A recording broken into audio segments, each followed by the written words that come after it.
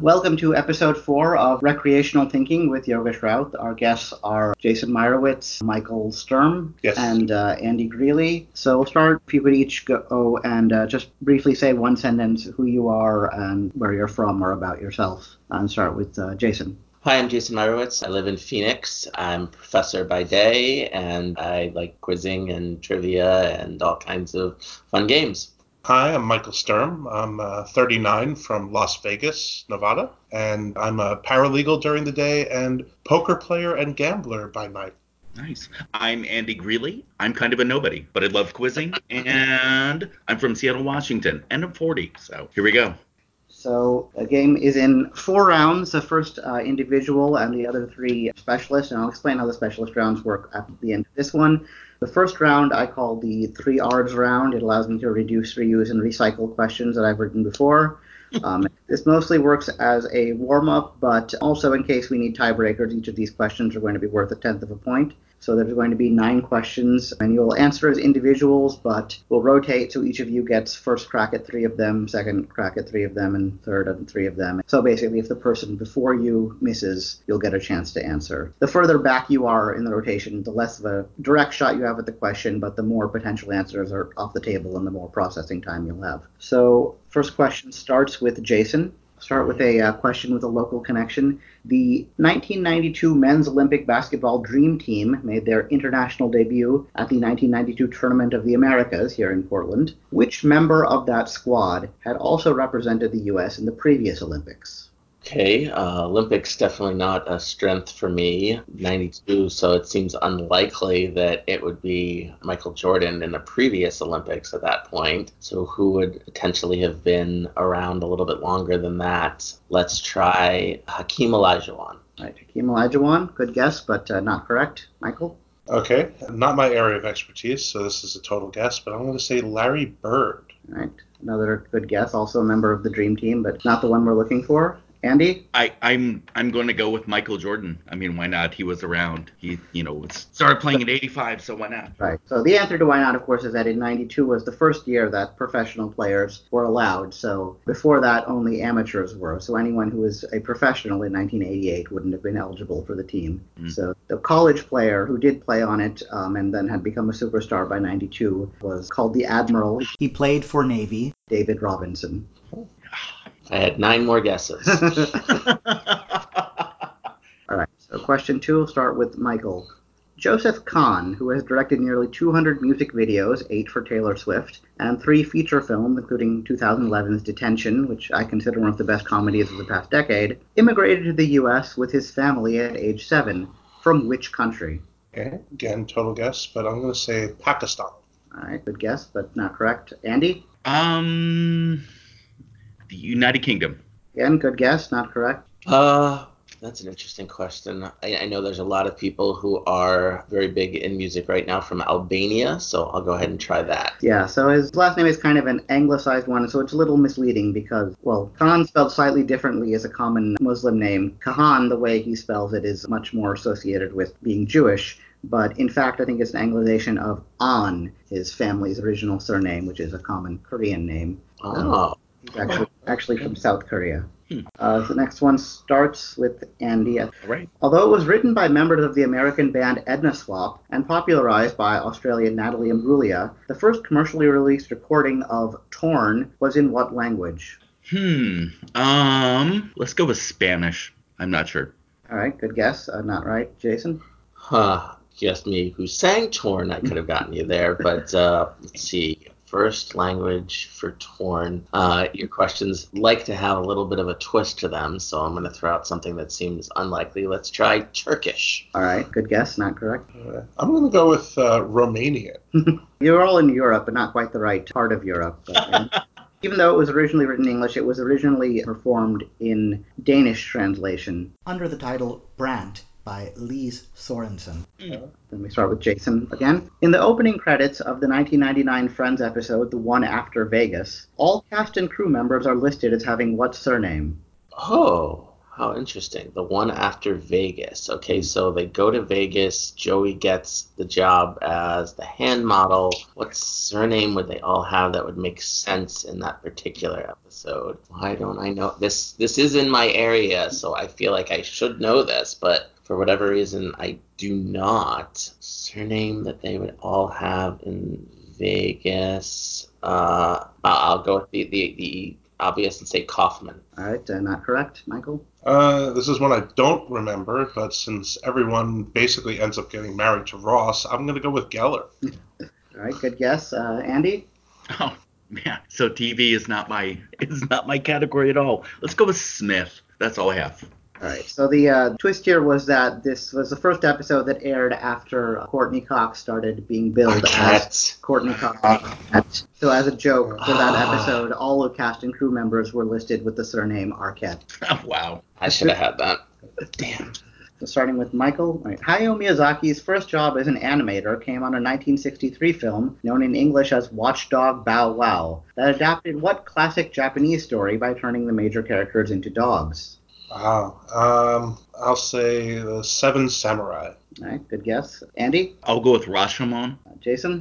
Classic Japanese story. I gotta try The Tale of Genji. Yeah, those are all classic Japanese stories, but this one is, if in Japanese culture, has a special status as speaking about the culture. In Japan, it's called Chushingura. In English, it's generally called the 47 Ronin, which has been adapted into many. I think the very first ever Japanese film was an adaptation of it, and there have been many more recent ones, including one with Keanu Reeves a few years ago. Mm-hmm. So, okay, in the last episode, we had a question about Jessie Buckley from Chernobyl. Here's another Jessie Buckley question. She closes out the 2019 musical drama Wild Rose with the song Glasgow, No Place Like Home, a nostalgic ballad which was penned by which Oscar-winning actress? Incredibly, this woman had little interest in music until waking up from surgery in 2007 with what's called sudden onset musicophilia, and she has since taken up songwriting professionally. Wow.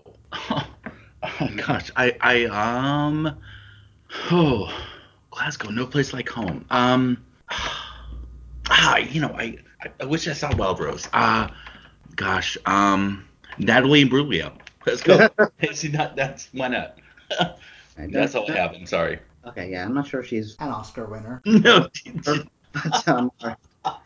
Jason? The first Scottish actress who comes to mind who has been doing something in the vocal arts is Karen Gillan. All right, also not an Oscar winner. Good point. No clue on this one, so I'm just going to say Queen Bey Beyonce, because she could do anything. Even be Scottish. Even be Scottish. I think she had some interest in music before 2007. Vaguely remember. Yeah, the Glasgow title is a bit of a red herring. There aren't too many clues to lead you there unless you heard the story, which is kind of incredible, though, just from a medical perspective. She actually won the Oscar way back in 1980, or 1981 technically, but her name is Mary Steenburgen. Oh, I didn't know she. Interesting. The remaining three questions are also all pop culture. Sorry, Andy. We'll start with Jason for this next one. Which American actor and blacklist victim is commemorated as a visionary by a blue plaque outside of Shakespeare's Globe Theatre in London? His daughter, also a noted actor, was probably the only U.S.-born U.S. citizen to portray a Hogwarts instructor in the original Harry Potter series. What American played a Hogwarts instructor? I can't think of any Americans who played Hogwarts instructors, so this must have been a bit of a bit part. I'm nothing's coming to mind. If I had more time, I might be able to reflect on it, but I'm just going to pass. All right, Michael? Totally incorrect guess, but I'll say Anna Faris. All right, Andy? I'm just going to throw out Jack Nicholson. I got nothing. I have literally nothing. So. All right, so this is an interesting story. The restoration of Shakespeare's Globe, basically built from the ground up, was spearheaded by Sam Wanamaker after he was blacklisted in the U.S. People responded in different ways. He responded by going abroad and essentially putting his effort into the British theater scene. His daughter was actually born in the U.S. Her name is Zoe Wanamaker. She's become fairly well known in British TV and theater. Starred on a very popular British sitcom called My Family, and was in the original Prime Suspect and a bunch of other things. And it's not that well known that she was born in the U.S. and still retains U.S. citizenship. Fairly late in life, she took dual citizenship, U.S.-UK, but she's always been a U.S. citizen. And in the very first Harry Potter movie, The Philosopher's Stone or Sorcerer's Stone, she played Madame Hooch, the flying instructor. Wow. Yeah. Deep cut. Right. Eye of the Devil, Don't Make Waves, and 12 Plus 1, also known as The 13 Chairs, are 3 of the only 6 films that which actress starred in during her brief career? Absolutely no clue on this one. I'm going to have to pass. All right. Andy? Not even a guess. Marilyn Monroe.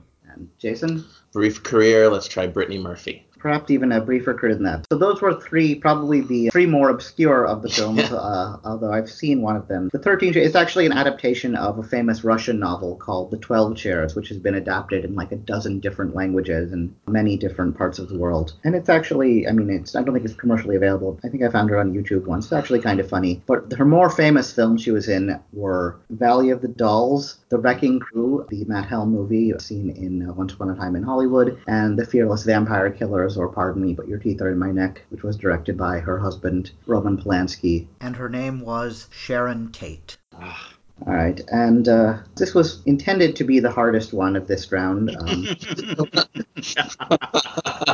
right, bring it. All right.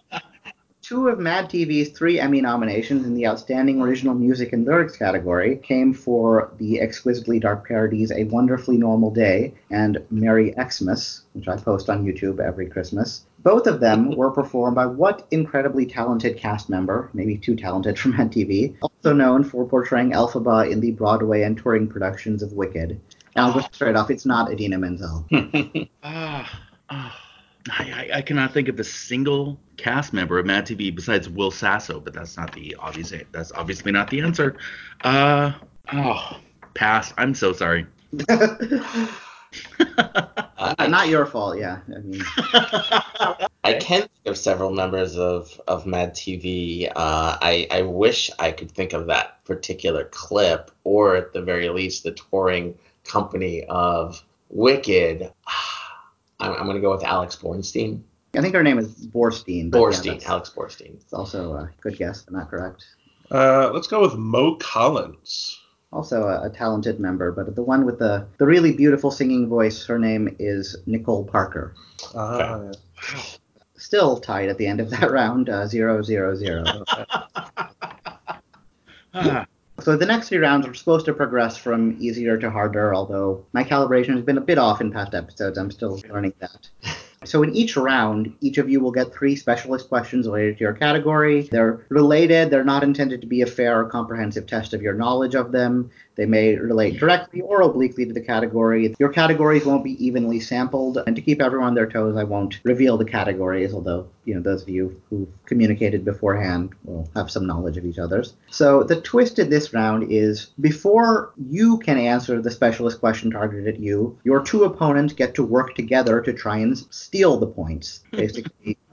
To work together they can give one answer, but they can confer on it. And you'll only get a chance to answer if your opponents miss. I won't always tell you if your opponents are correct or not, especially in later rounds to build suspense. But if I pass the question over to you, it's in your interest to give a different answer than what they gave, because, well, if they're wrong, you'll just be copying the wrong answer. If they're right, you won't get any points. And starting with the last episode, I added in another wrinkle. People kind of had a negative affective reaction to being stolen from and not getting able to show off their knowledge. So for some questions, if your question does get stolen, I will have a follow-up bonus question that's related, usually in the same category, sometimes a little tangential, but you'll get a chance to answer it for half as many points as the steal is worth. So in this round, again, these are supposed to be the easier or the not all that hard questions, so they'll be worth 2 points as a steal and 1 point as a specialist. Those values will go up in later rounds, and the 2 points will go to both stealers in full, even if only one of them knows the answer.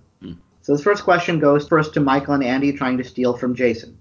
All right. So Proving that two great fads don't always go great together, Menudo performed the theme song for a short-lived 1983 animated TV series in which the Rodriguez children got into and out of wacky misadventures with the help of a magical version of what? Wow. Michael, I have no idea. I'm so sorry. Do you have any clues here? I have no idea as well. So you can take a total guess if you want. A magical version of an ice cream cone. There we go.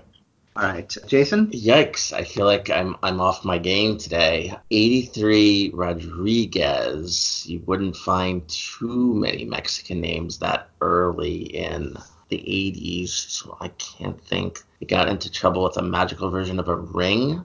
So they started with saying, two great fads. So Menudo was a boy band basically at that time who was one fad.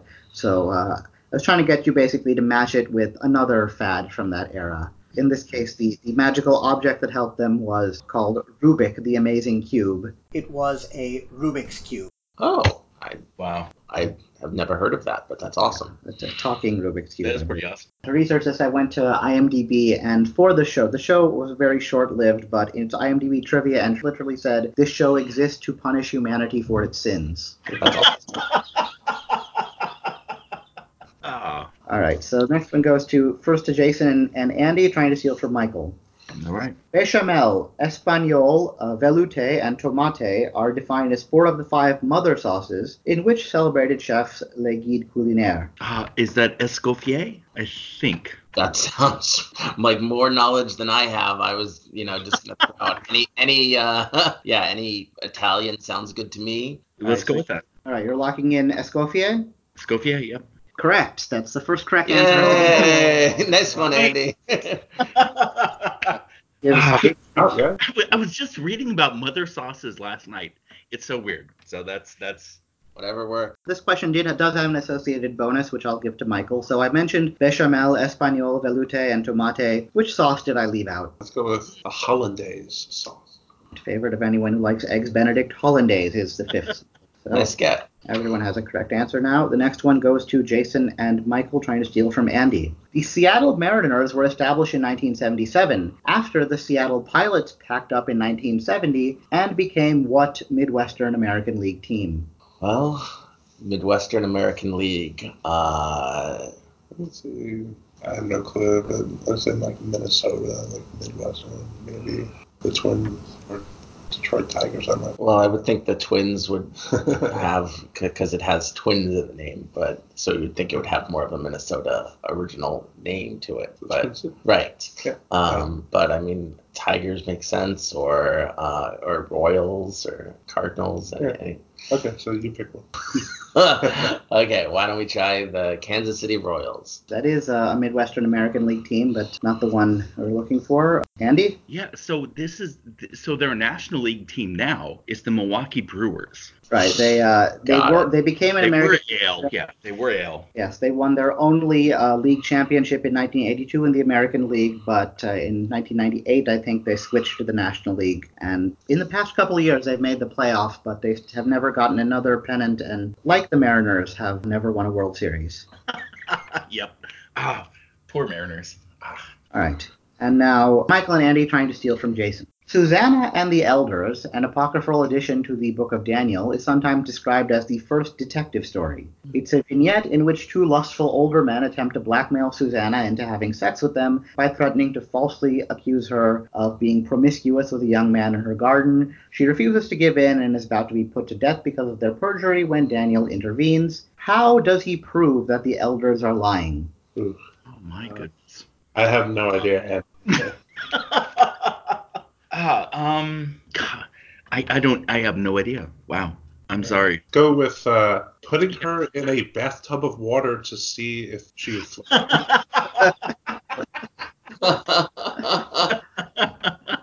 Sounds good to me. All right. Unsurprisingly, that's not correct. Jason? So normally, proof of adultery requires drinking certain liquid to see if the person explodes. I'm trying to think if that's what Daniel did, or if there's something else there that I'm missing. He could have simply asked for a call out from the heavens, or it could be something funny that involves what the two men were doing at the time. Let's go ahead and try. He had her drink liquid and not explode. It's interesting you all went with kind of like irrational ways of doing it. This is, and granted, we've moved a bit backward in terms of logical, critical thinking since then, perhaps. But as I said, this is often considered the first detective story because it is one of the first examples of kind of a realistic and making sense way of unraveling the mystery. And I would have accepted any kind of like general description of the technique because it's shown up in many, many stories in a various forms since then. But basically, there were two witnesses. He had them split apart and asked them details of the story. They each gave a different answer to the question of which tree Susanna had been supposedly meeting this man under, so he was able to show they were lying through the contradiction. Wow. All right. This one goes to Jason and Andy trying to steal from Michael. Season 2 of Hulu's Castle Rock co-stars Lizzie Kaplan as what character created by Stephen King? Is this Misery? Oh, no. What's her name? What's her name? No. So I think that's the novel she's in, but I can't remember the actress's. I can't remember the character's name. I haven't seen the show or watched or read the book. Oh, so. Man. I love Lizzie Kaplan. Oh, shoot. Yeah, gosh, I can't. Oh, I'm ticked. I can't remember the name. Yeah, I think the Kathy Bates played her in the movie. Annie? Yeah, Annie. Yes, there we go. That one. Annie. All right. So as the precedent established in previous episodes, for fictional characters, I will usually accept a first name, although for real people, generally the last name is needed. So I will accept Annie for Annie Wilkes. Annie Wilkes. Yeah, 10 more minutes I had to come up with Wilkes, but fortunately it's fictional. All right. And I'll give this bonus to Michael. So season 1 of that show, Castle Rock, featured Jane Levy, formerly of Suburgatory and various other things, as the niece of which Stephen King protagonist. There's no way I'm going to be able to guess, so I'm just going to pass there. So she plays the niece of Jack Torrance from the show. Oh. So 2 points to Jason and Andy. And the next one goes to Jason and Michael trying to steal from Andy. Appropriately, Rebecca Black, along with many other celebrities, co-stars with Katy Perry in the video for which song? Oh, so that's TGIF. So the full title is Last Friday Night, (TGIF), but I'll accept that. I'll give Andy a quick bonus. Can you name either of the 1980s icons who play Katy Perry's parents in that video? I cannot. I cannot name either of them. I don't even want to throw a guess out. I'm sorry. All right, Jason? Molly Ringwald was... No, I'm totally misremembering that. No, it was Probably not. would. Yeah, that makes this 80s icon. No, I believe her mother was Debbie Gibson. Oh, okay. And her father, Corey Feldman. Oh, wow. What am I thinking of her? That doesn't matter. You must have trumped it up. I must have.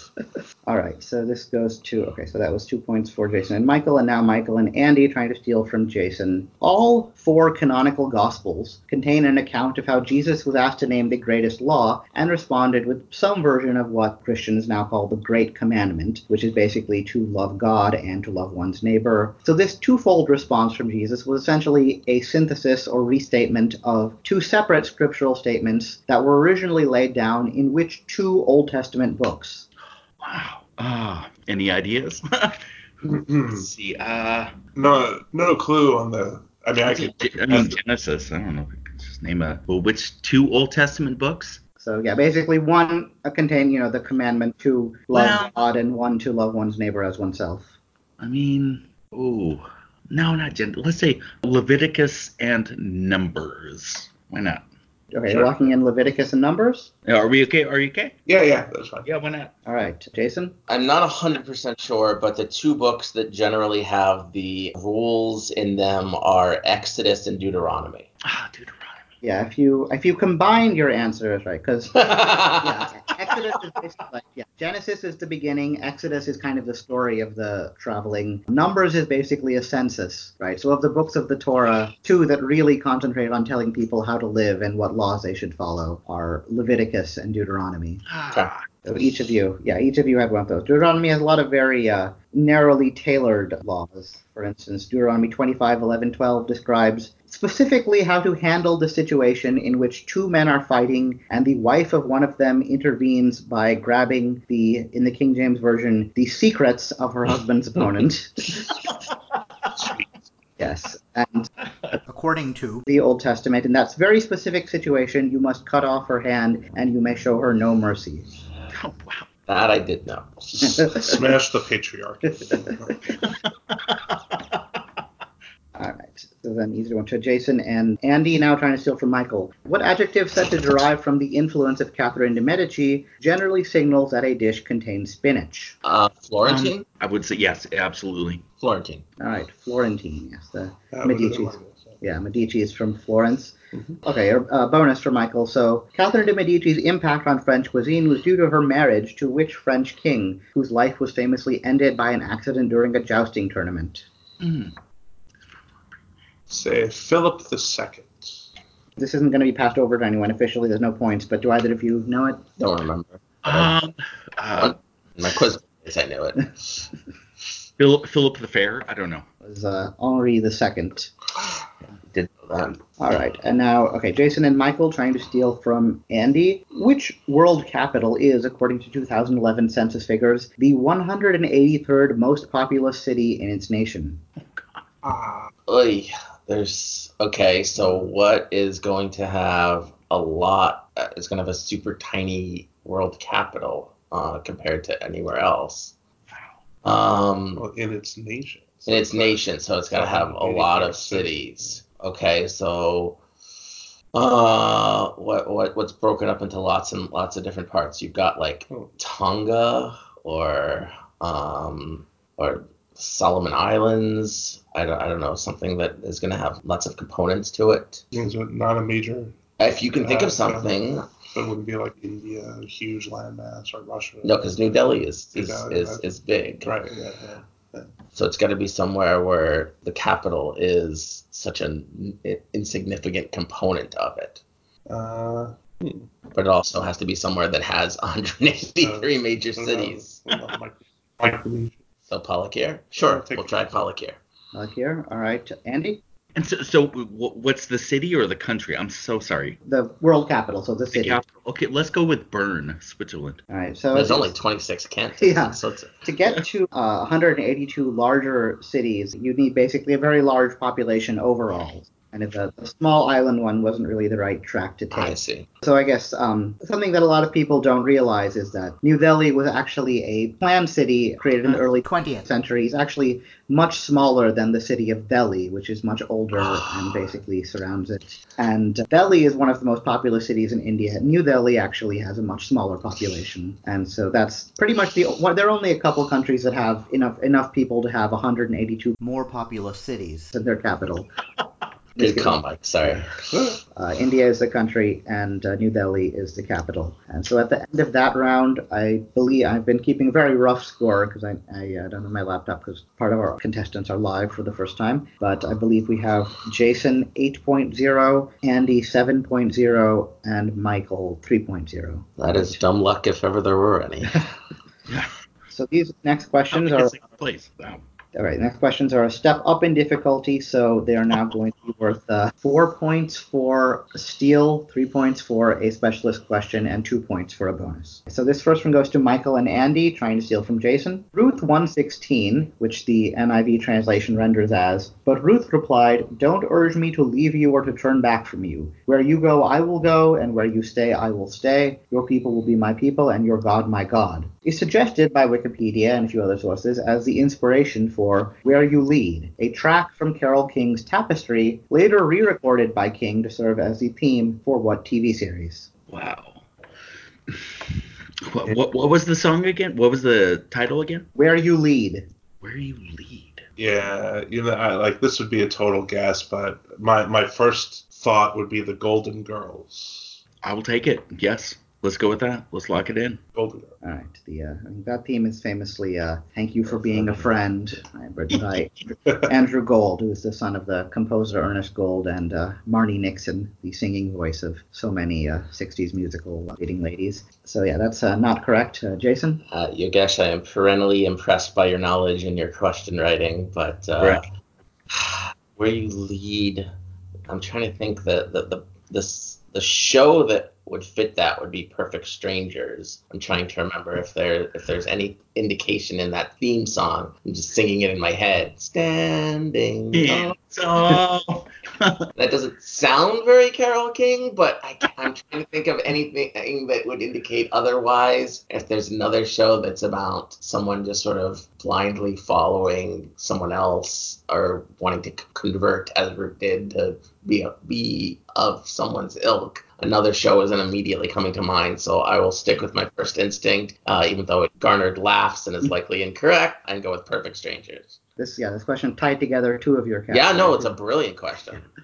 So the main relationship in the Book of Ruth, right, between Ruth and her mother-in-law, right? But it's kind of a very strong maternal bond. On Tapestry, Carole King actually sang the song. It was intended to be about a man. Her views kind of evolved since then and became a bit more feminist. She re-recorded it for this show with her daughter Louise Goffin as more of a testament to mother-daughter love rather than kind of romantic one. And the show that really foregrounded a mother-daughter bond is not Golden Girls, although there's a mother-daughter bond in that. It's the very similarly titled Gilmore Girls. No way!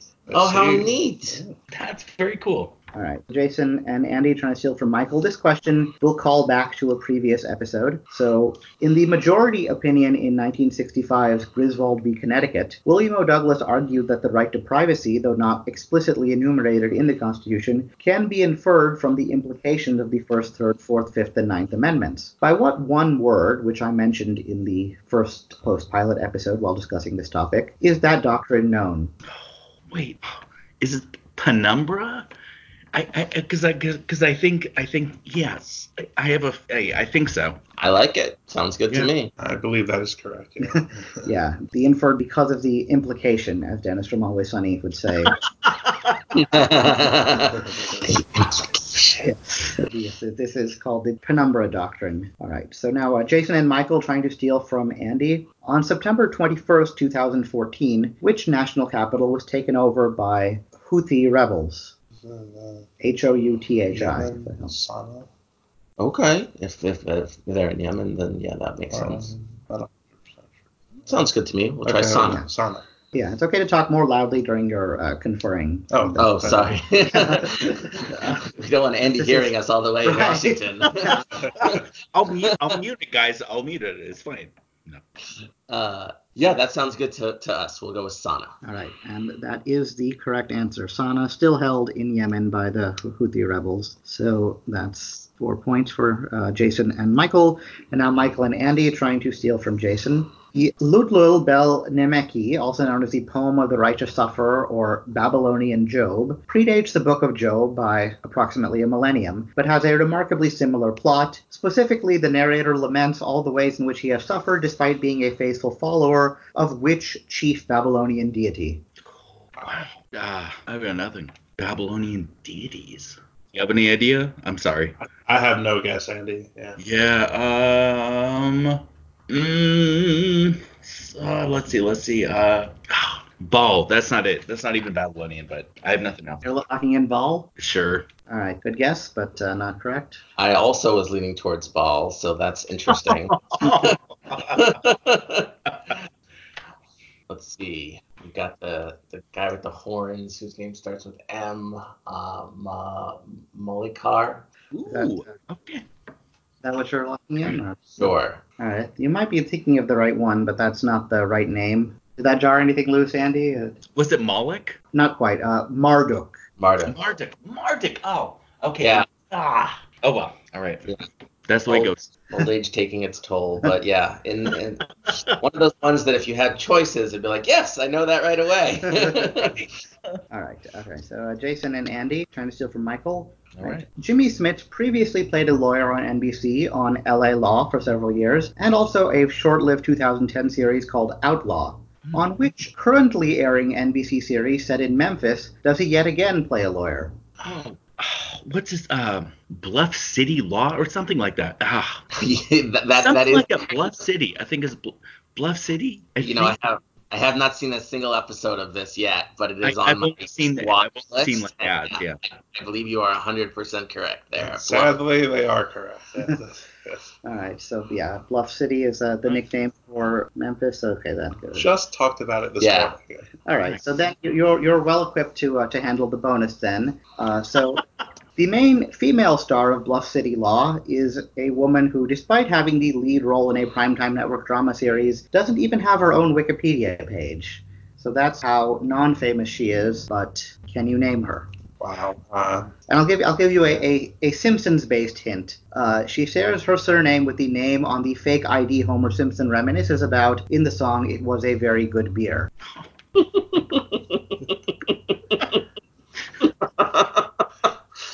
Wow. I'm going to go with Ashley Plow. All right. Totally wrong. Yeah, not correct. Yeah. Yeah, remember that Simpsons scene? He used a fake ID. His name was Brian McGee. This woman's name is Caitlin McGee. Well, a bit surprised she doesn't have her own Wikipedia article, but yes, it's a big break for her. So you write that up. Make that up, Yogesh. That's true, yeah. It's an opening for me. All right, Jason and Michael now trying to steal from Andy. So Ken Griffey Jr. was born in Donora, Pennsylvania on November 21st, 1969. What other member of the National Baseball Hall of Fame was also born in Donora exactly 49 years earlier on November 21st, 1920? Wow. I'm guessing it's not Ken Griffey Sr. Nah, a little too far. Maybe Ken Griffey Senior. Ken Griffey, the negative first. I really don't know. This would be a total guess. Even your guess is better than anything I've got for this one. I mean, I'd go with an old-timey player like, I don't know. Maybe it's not Mickey. It wouldn't be Mickey Mantle. Let's do that. I would have no clue. Throw something out there. Let's go with maybe Ty Cobb. Ty Cobb, I believe, was born in the 1880s. Yeah. So he was quite a bit older than the question's looking for. But Ty Cobb Jr. Yeah. And yeah, he was famously from Georgia. His nickname was the Georgia Peach. He's very not suited to his personality. All right, Andy? So I think this is. I'm not 100% sure, but I think it's Stan Musial. So Ken Griffey Jr., his nickname in his playing days was the Kid. Stan Musial's nickname was the Man. Yet another way in which they're tied together, in addition to having the same birthday. And good get. Yeah, wow. Wow.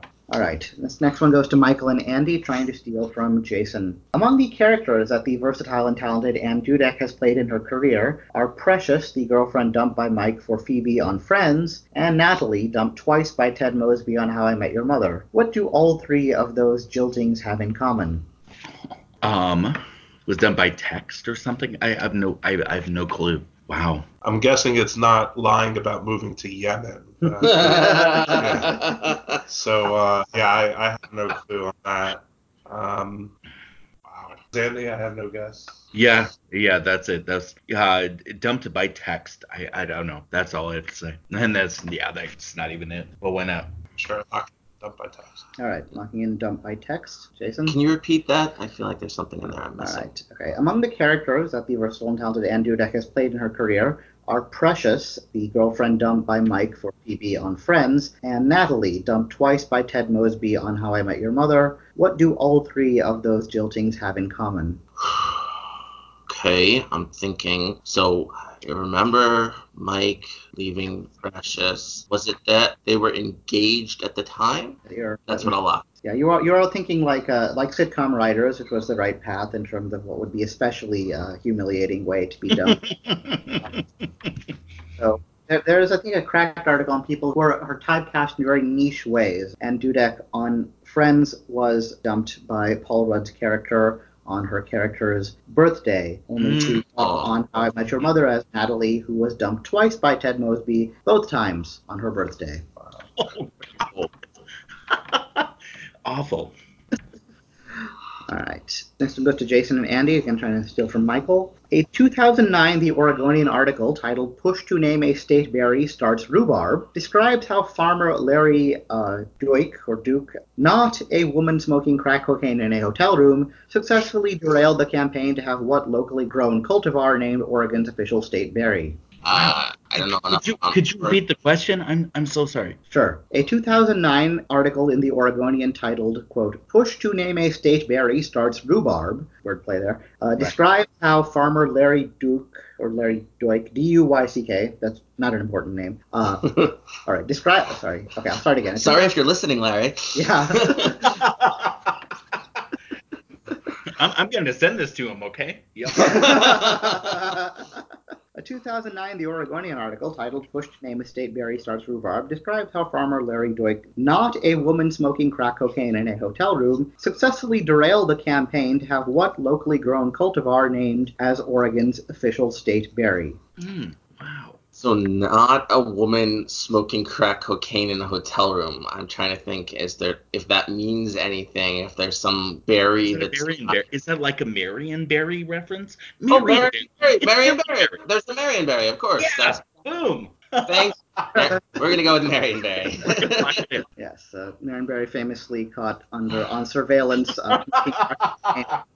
hotel room with a woman not his wife, causing him to utter the immortal phrase, "Bitch set me up." No actual relation to Oregon's most popular blackberry cultivar, but they do share the name Marionberry. All right, so now Jason and Michael trying to steal from Andy. What brief phrase commonly employed by internet trolls was popularly introduced by the rapper Cameron during a 2003 interview with Bill O'Reilly? So what's a common troll phrase? I don't spend enough time on internet message boards. I mean, this is back in 2003. This is the very early days. So it's an early internet troll phrase.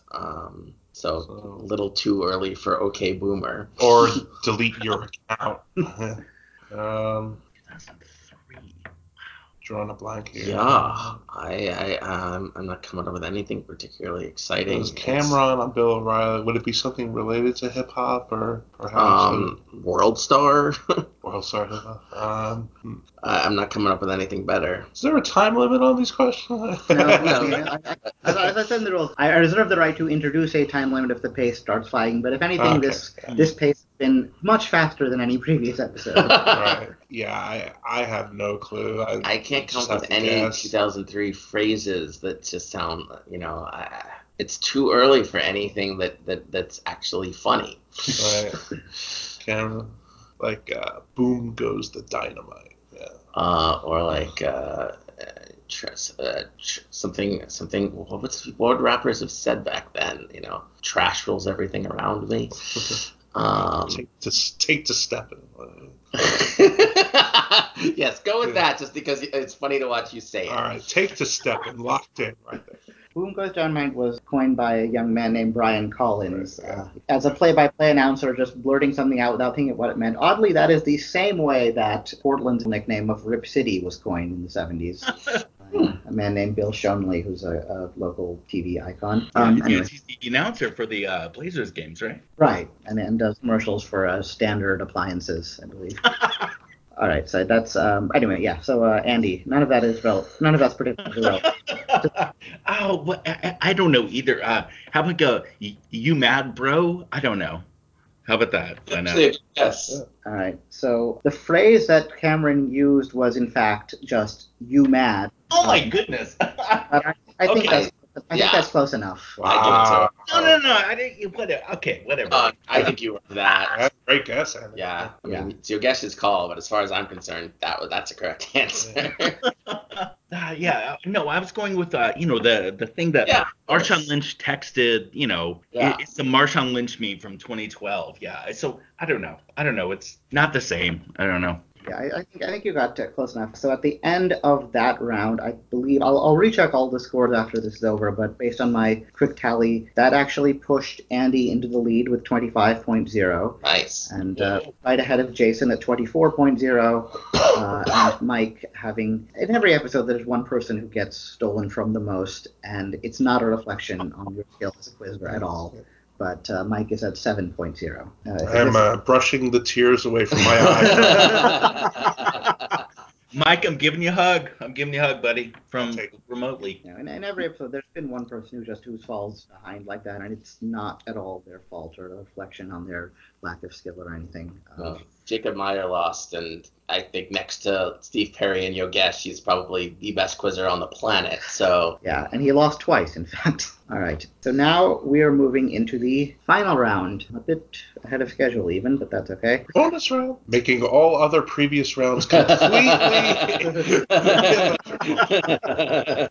Wipe the score here. All right, so now we're moving up to 6 points for a steal, 5 points for a specialist question, and 3 points for a bonus. And each of you will get 3 target questions. So we'll start with Michael and Andy trying to steal from Jason. This question has a lot of information, so listen closely. Erica Christensen in 1 episode of Law & Order SVU.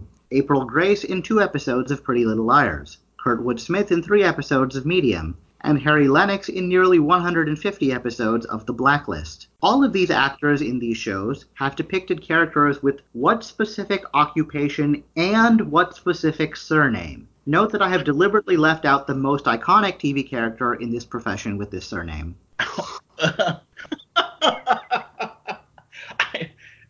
I've got nothing. Wow. Yeah, I think this is one of those, if I had like a half hour to ruminate about it, I might eventually come to the No, answer. this is one of those things like I'd have to Google this. I have no clue. Wow. Yeah, geez.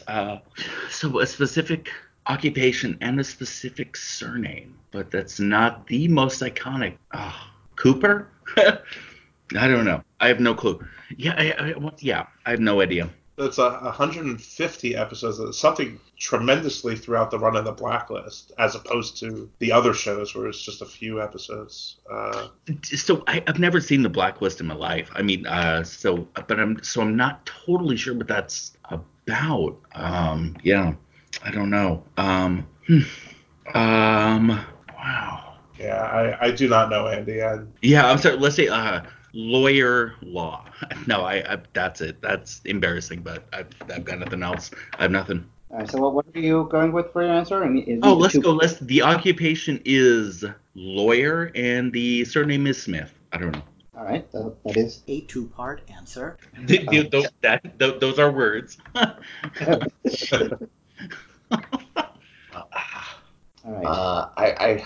The problem is that I know who the first couple of people are, and then the one from The Blacklist, I can't picture who that is. There's so many people on the show who are FBI agents, and to be on that many episodes, you would basically have to either be an FBI agent, you would have to be one of the people working for Red, which could make you like a cleaner, which is just a very specific and weird sort of position, sort of job. But I don't think someone like that was in 150 episodes. I'm going to go with FBI agent, and again, without knowing exactly what character I'm dealing with, it's hard to picture what the last name would be, but there is a Brennan, so let's try FBI agent and Brennan. All right, you're locking that in? I'm going to lock that in. So I'd like to kind of point out how one of the things I like about having people talk through the process of it is that, like, it shows that a lot of times people know more than they think they do.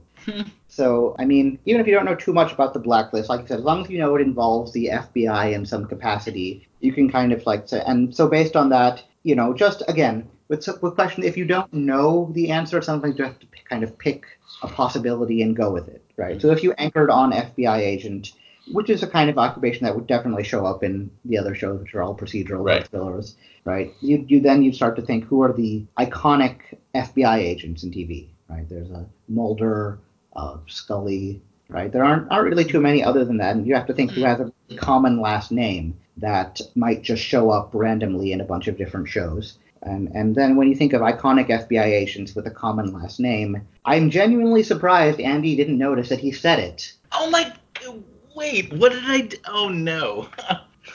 What was it? You said Cooper. Oh no. That's crazy. I'm Dick. Gosh. Okay, because Dale Cooper. Oh, I'm ticked. So we both got half of it. Right, yeah. Yeah. So, hey, Erica Christian's character was actually called Lauren Cooper. no relation, I'm sure, to the Captain Tate recurring sketch character of that name. That's a very amusing thought. Oh, you bothered? Yeah, but the others are all FBI agents with the surname Cooper, and none of them are, of course, Agent Dale Cooper from Twin Peaks. Oh well. Yeah, that was close. It goes. Yeah. Swing and a miss. Another Law and Order tie-in on the next one. Jason and Andy trying to steal from Michael. As described often on Law and Order, a Molyneux hearing is held to determine the admissibility of what kind of evidence in a criminal trial. Wow. A I've never heard of that. hearing. It could be something like a deathbed confession or a hearsay or DNA. What else could you have to fight to get included? Something like that, yeah. Or just I don't know. I'm okay with Molyneux. I can't place the name. But yeah, deathbed confession. I mean, why not? I don't know. I have nothing else. I have nothing else. I'm sorry. Cool. We'll lock in deathbed confession. Boom. All right, Michael? This is something I probably should know, but sadly I'm drawing a blank here. Molyneux hearing. I don't know if this is named after a U.S. Supreme Court case or perhaps just a New York state case where Law and Order is often set. Wow. Okay. I'll take a few seconds to think here. Sure. Yeah, take your time. No, we're out of it now, but one other thing occurred to me, if you can't get it, that it might be. I'm drawing a blank. I'm just going to say evidence of ineffectiveness of counsel. I like that. The other thing that just occurred to me is that it could be like to get a sealed, like from when someone was under 18 to get their sealed records. To get them unsealed? Yeah. Yeah, that does happen often on Law and Order. So it is in fact named after a New York state case, or a case that went to the New York Court of Appeals, which in New York State, somewhat confusingly, the Court of Appeals is higher than the Supreme Court. But the precedent there are very similar laws or similar findings in many other state courts, and you'll hear lawyers talk about a Molyneux exception even outside of New York. So the Molyneux exception is basically the exceptions to the rule that evidence of prior unproven bad acts can't be introduced. Right? So generally speaking, they're considered prejudicial, but there are certain exceptions under which they can be introduced, and a Molyneux hearing would allow the prosecution to argue that that kind of evidence should be admissible. Okay. All right, next one goes to Jason and Michael trying to steal from Andy. A 2015 538 article declared that Josh DeCino's face might be, quote, the most reproduced one in human history. By what one-word name do users of Twitch know Mr. DeCino, or his face more specifically? What? 538, so it has to do with elections? Politics. I mean, 538 is pretty broad, but that's just where I pulled the quote from. It's not particularly relevant to the answer. Okay. So then it could be... So someone on Twitch, usually Twitch is gamers. So PewDiePie? Nah, well... I'm trying to... Who else is... One word. A one word. Yeah. Well, that's essentially... I don't know who else is like a famous Twitcher. Yes. I don't even know if that's what you call someone who does Twitch. Not being an 11-year-old boy, yes. Darn. Let's see. Yeah, I don't think there's any way I can guess that. Right. So if you're both, I don't know if all three of you are kind of stuck on it, I could give one hint that would narrow down the guessing possibilities. I mean, only if you're all okay with that. I mean, yeah. Sure. Okay, so Josh DeCino claims that he took that name from a trickster figure in Japanese mythology, probably more familiar to you guys as a letter in the Greek alphabet. Well, we've got alpha. So We've got beta. Just run through the gamut of Yep. alpha, beta, psi, delta. That would also be a Japanese trickster deity. Anything related to the Norse trickster, like Loki or not the Japanese trickster? Who would the Japanese trickster be? God, Ada, Iona, Kai. Kai sounds vaguely Asian. I mean, your guess is as good as mine, so just pick a letter, I guess. We'll go with Kai. All right, Kai, that's not correct. Andy? I think it's beta because that's the meme. That's the beta male. Is that it? So basically, there's not a great explanation for why the icon of his face happened to become the one that was so popular and that 538 calls the most reproduced one in human history. Many of the coders at Justin.tv, which was the site that Twitch went off from, put their own, or sort of encoded their faces as emoticons or icons, and there's no great explanation for why his was popular, other than that his face just had a kind of a smirking expression that people just gravitated toward. But it is the most, at least at that time, the most used icon on Twitch, and it was called Kappa. Okay. And Kappa is a Japanese trickster deity. Apparently, I was not familiar. I also took that from the 538 article. Cool. I was not familiar with that particular mythological figure. Nor I. Learn something new every day. Right.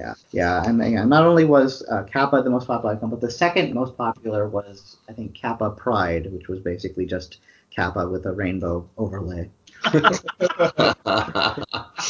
Now, okay, Michael and Andy trying to steal from Jason. All right. So the Collatz conjecture, it's known by several names, but most commonly the Collatz conjecture, it refers to the unproven statement that given enough iterations, a sequence generated by a certain basic algorithmic procedure will always reach 1 and then enter an infinite loop. So let's say I start my Collatz sequence with the seed of 40. The next item in the sequence would be 20, then 10, and then 5. What would the next number be?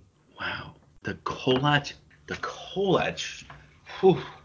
Well, I mean, 2.5. I mean, if we're just slicing things up, I have no idea. Yeah, I mean, that to me, that'd be the next in the sequence, but Remember, this is the super hard round. So yeah. Well, hey, that's fine. Yeah, I've never heard of this algorithm, so I'm not sure. Want to go with that? Yeah, I do not know, so yeah, we could go with that. 2.5. Yeah, locked. So with, again, as I said, it's being super hard around, just continuing the geometric progression is extremely unlikely to be all it takes to get the answer. And also, similarly, as I said, it will always reach 1 and then enter an infinite loop.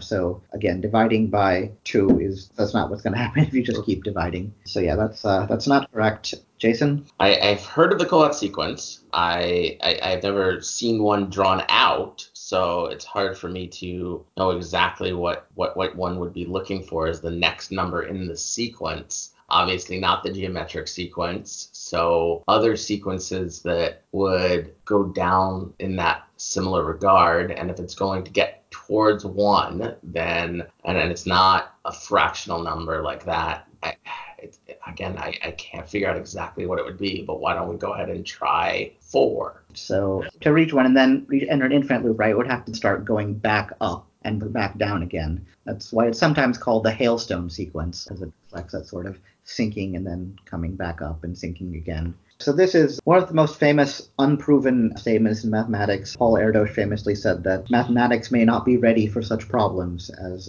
proving it, because no one has ever found a counterexample. So you start with any positive integer, and then there's a very basic algorithm. If it's even, divide by 2. If it's odd, multiply by 3 and add 1. That's right. Yeah. Yes. And then, so in this case, if you do that to 5, you'll get 16, and then it will very quickly sink down 8, 4, 2, 1, 4, 2, 1, 4, 2, 1, 4, 2, 1. Yes, that's it's been too long, but yeah, I remember that now. Yeah, long ago, back before we had smartphones to distract ourselves. When I was a child, before I would just pick any random seed and then just mentally execute that algorithm and see how long it took me to get back to 1. Probably I'm as good at mental math as I am now. Nice. All right. So now Jason and Andy are trying to steal from Michael. An 1871 song titled Reuben and X is theorized to be the reason that what common female name, which I've redacted, replaced with X in that title, is often applied to variations on the Reuben sandwich that substitute another meat for corned beef. Okay, so Reuben X. What is the X? What is the wow. I'm trying to think. I've heard of like Rachel sandwiches. Seriously? I'll go with it. I mean, I have no idea. I'm not sure. Yeah, I think so. Yeah. We'll lock in Rachel. All right, locking in. Locking it in. All right, and that is correct. The song was called Reuben and Rachel. I've never heard the song. Yeah, it's much Good more work. obscure. I know it. I mean, it's not actually proven where it comes from. That's theorized to be it, but I was originally going to try and define the Rachel by its recipe, but it turns out that there's actually many different recipes. Some use pastrami, some turkey, even a few use chicken. So I just stuck with the more general wording. A chicken Reuben sandwich. Why not? Stolen away again. Yeah. Yeah, so I Don't. have a food theme bonus, but I'll give you a Rachel themed bonus.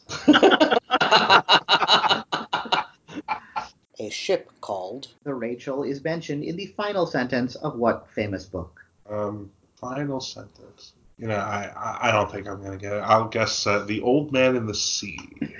All right. Lock it in. Yes. Yeah, definitely a book that's set at sea. Another, of course, famous novel set at sea. It ends with a ship called the Rachel picking up the lone survivor of a shipwreck who is floating on top of a coffin. That book is Moby Dick. Oh, okay. Wow. Another could have had, yeah. All right. So now Jason and Michael trying to steal from Andy. It's another complete the sequence, but kind of different. A single vertical line. 2 vertical lines, one shorter than the other. 2 vertical lines of equal height. What comes next in this sequence? Is that like Adidas? I don't know what. We got one vertical line, and then the same vertical with another shorter, and then 2 equally lengthy lines. Yeah, I So don't. maybe one vertical, one shorter, a same vertical, another shorter. It's I not. don't know. I don't think it's. not a G. It's not. No, it's No. going to be either like something to do with baseball or something to do with vexology or something like that. But I mean, it's. I have no clue. I don't know what's the. What's. I'm gonna try 3 vertical lines. Guess is as good as mine. 3 vertical lines. All right, good guess. Andy? What was the question again? I'm sorry. I think I know it, but Okay. A single vertical line. 2 vertical lines, one shorter than the other. 2 vertical lines of equal height. What comes next in this sequence? it is one vertical line and one horizontal line. This is the loss meme, isn't it? Is this loss? Yes, it is loss. This is the increasingly abstract representations of the famous Loss comic strip from the Control-Alt-Delete webcomic. Has become one of the more popular yet inexplicable internet memes. A friend of mine got a lost tramp stamp. I'm like, what? I mean, Wow. that's commitment. Yeah, you could have spotted me that entire explanation, and I still wouldn't have gotten it. All right, so that is 5 points for Andy. All right, now Michael and Andy, we're entering the very last iteration. So each of you is going to get one remaining specialist question. Okay. All right, so now first to Michael and Andy, trying to steal from Jason. The 20th episode of Quantum Leap is titled A Portrait for X, where X is the name of a guest character portrayed by Deborah Pratt, the wife of series creator Donald P. Bellisario, who claims to hear the ghost of her dead husband calling out her name. What is that somewhat unusual first name? Wow. Donald Bellisario. Well, do you have any guesses? This is quite some time ago. I do not Yeah. recall. Unusual female name? An unusual first female name, yeah. Keeping in mind that while this is the super hard round, the questions are meant to be hard, I generally wouldn't write a question where the only way in was to remember the plot of a single episode of a show that's been off the air for decades and not really rerun all that often. There is another way in besides remembering the episode and its plot. Okay. Yeah. Angelica. I have no idea. I'm so sorry. Got nothing. I would have had a total. I would have said Portia, but Do it. Portia Okay. sounds good to me. Okay, we'll lock in Portia. Portia. All right, Jason. I was never even a big fan of the show when it was on, so I'm not sure I have anything via direct knowledge using your hint that there may be a backdoor way to get there. I didn't really hear anything in the question itself, but it seems like some extraneous knowledge of the show might be relevant, so let's try Bacula. Nice. There we go. All right. So yeah, thinking through kind of extraneous knowledge. It is extraneous knowledge of some shows would help you, not of Quantum Leap, but Donald Bell. In addition, have created many shows. I think between 1980 and the present, there's been at least one show he created on the network primetime schedule in every year but one, I think. So it's going back even before I was born. But many shows he's created, and also created a bit of a dynasty. So he's been married 4 times. His current wife is the mother of his stepson Sean Murray, who plays Tim McGee, not Caitlin or Brian McGee, on NCIS. And in one episode we saw, or a couple episodes, I think we saw Tim McGee's sister, who was named Sarah McGee, and she was played By not Sean Murray's biological sister, but his stepsister, because they have different parents, but the daughter of Donald Belisario and Deborah Pratt, who was born about 3 years before that Quantum Leap episode aired, but her father. used the name of his daughter in the title of the episode, and to give the main guest character, her name is Troyan Belisario. Oh, no wonder I see, and of course that is Yogesh's famous crush. So if I had put all of that together, I might have gotten there. Yeah, I knew Jason at least would be familiar with her as an actress, so Yes. there was Shame. a legitimate way in for him. Shame on me for not putting all of that together. There was, in fact, a legitimate way for me to get there. All right. Okay, so Jason and Andy now trying to steal from Michael. All right. So the fruit of the poisonous tree doctrine says that evidence obtained illegally, usually in contravention of the Fourth Amendment, is subject to the exclusionary rule, which means it can't be admitted in court. However, Wikipedia lists 4 major classes of exceptions under which such evidence may be admitted. Name any one of those exceptions. You can either give the common legal shorthand for it or just describe it in words. And if you're anywhere close, I'll give it to you. Wow. No, yeah, same. I'm not sure. I have no idea. Let's try to think through it. When would you be able to use evidence that was potentially obtained through illegal search and seizure or some kind of if it were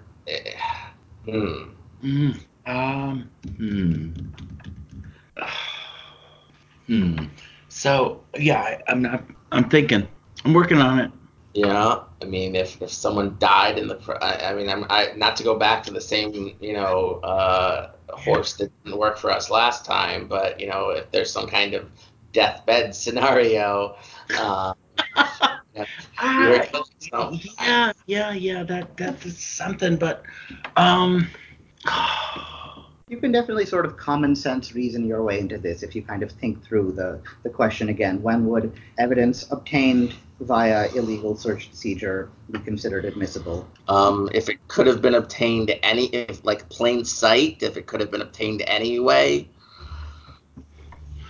Illegal search and seizure. I'm sorry, man. I have nothing. I can't even come up with a. I can't come up with anything. Part of like a high crime and misdemeanors or something that would have it. Yeah, it's just there are 4 of them too. I'm pissed. I mean, come up with this. But yeah, I'm sorry, man. You got nothing. Okay, so should we just try? Let's see. So, I would say if we've got nothing, let's either throw out in plain sight, high crimes and misdemeanors, or in plain sight. Let's go in plain sight. We'll go with it was in plain sight anyway. I'm sorry. All right. I'll keep quiet about that. Since we're basically at the end of the game, I'll make a special exception. For Michael, I'll give you 5 points for each one. Nice. Okay, I'm quite surprised to hear 4 distinct subcategories of exception, but the only one right now that comes to mind is kind of a doctrine of eventual discovery. If the police, by other independent means, would have eventually led to the discovery of whatever's in question, then that would be an exception. Kind of what we were going for in plain sight. Well, no, plain sight is completely different from eventual discovery. Yeah, but that would be my only guess locked in. So in plain sight, would refer to how you execute the warrant, whereas fruit of the poisonous tree would say that if the warrant is bad, anything you obtain through it, in plain sight or otherwise, would have to be thrown out. And the doctrine, the one I think most commonly seen, like on Law and Order and so on, to get around it is called inevitable discovery. Yeah. It's exactly what. Michael said. Nice. Do any of you want to take a shot at any of the others? No. The least controversial, other than inevitable discovery, was the independent sources doctrine. Basically, if you can obtain the evidence through an independent, untainted source, it's admissible. The other two are a bit more controversial. There's the attenuation doctrine. So the fruit of the poisonous tree doctrine basically says that if the way you obtained anything was illegal, anything descended from that gets thrown out entirely. The attenuation doctrine counters that by saying, well, if you can kind of see, if there's more of an attenuated chain of cause and effect between the evidence and the illegal act. you can kind of get around it. And the fourth one, also very controversial, and not every jurisdiction holds this, but it's Called the good faith exception. it basically says if the warrant was executed in good faith by authorities, the evidence can still be used. It's a bit wishy-washy, but it is. Makes sense. And now the final question. All right, Jason and Michael trying to steal from Andy. I'll start this one with my own biography. In 1998, I entered the Illinois Mathematics and Science Academy. Had I chosen to attend the previous year, when I was also admitted, one of my classmates would have been a young African-American man named Adam Bonner. By what name is Mr. Bonner known to the world at large today? Wow. 1987, black male. And if you want to help them, Andy, you can reveal what one of your categories is, and that will help them narrow down their search. So world capitals, memes, and the Seattle Mariners. So it's got to be a meme person. Okay. Could he be the hot felon guy? Really? I don't know this. I don't know. I'm trying to think of. Yeah. Adam I'm like, Bonner. I don't know. I mean, I know a Robert Bonner, but that's not relevant. I can't think of who would be in a. Like Andy said, it's got to be a meme. It doesn't make a whole lot of sense for it to be a baseball character or. Very, very impressed if somehow this Yogesh went to college with a world capital. Let's see. This is my friend Porto Novo. Yes.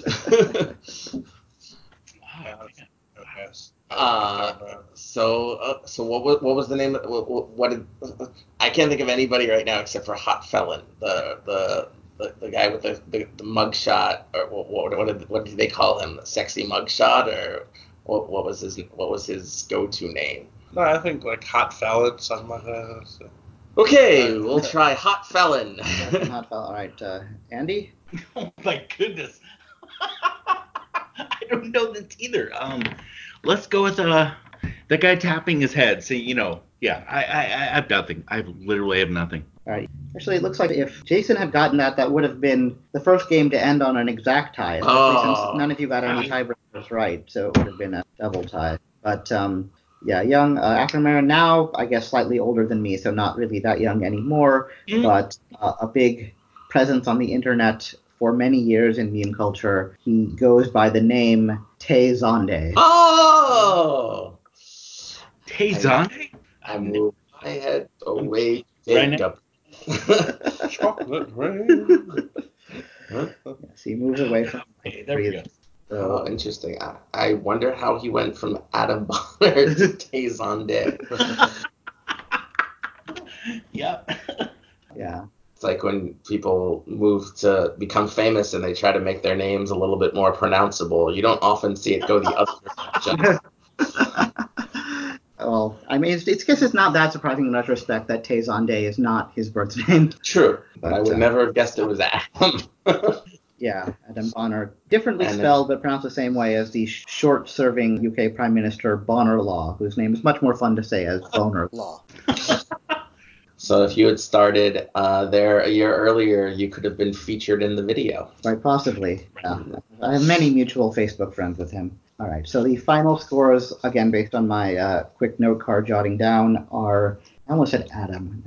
Tay Sunday has 0 points. I just wrote down JMA, and I was like, A name, Adam. Oh, wait, no, that's for a different reason. Andy is at 36.0 points. Jason at 30.0 points, and Michael at 12.0 points. Wow. Congrats, Andy. That was a good No, game. this was an amazing game. Thank you. I'm so happy to even be on this. It was an honor to be on this show. Thank you. I am feeling devastated and yet enthralled at the same time. It has also been an honor for me to be here.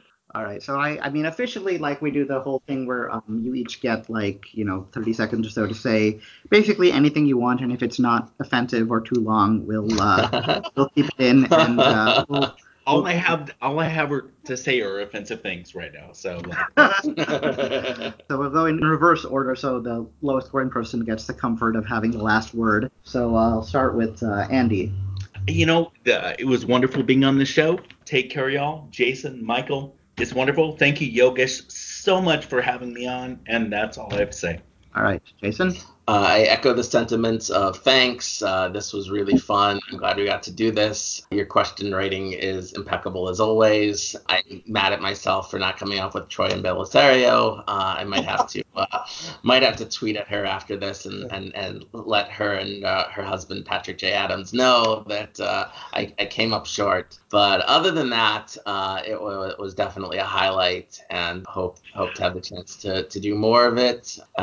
Sorry, Matt Jones couldn't be here. I know he initially wanted to be part of it, but I'm sure he'll be on a future episode. Definitely, yeah. I too would like to thank my fellow opponents and my host. Thank you very much for having us. It was a lot of fun. And, in keeping with the theme of today, I'd say to everyone just offering some advice: love thy neighbor, say hi to your mother for me, and kiss your father square on the lips. And have a nice day.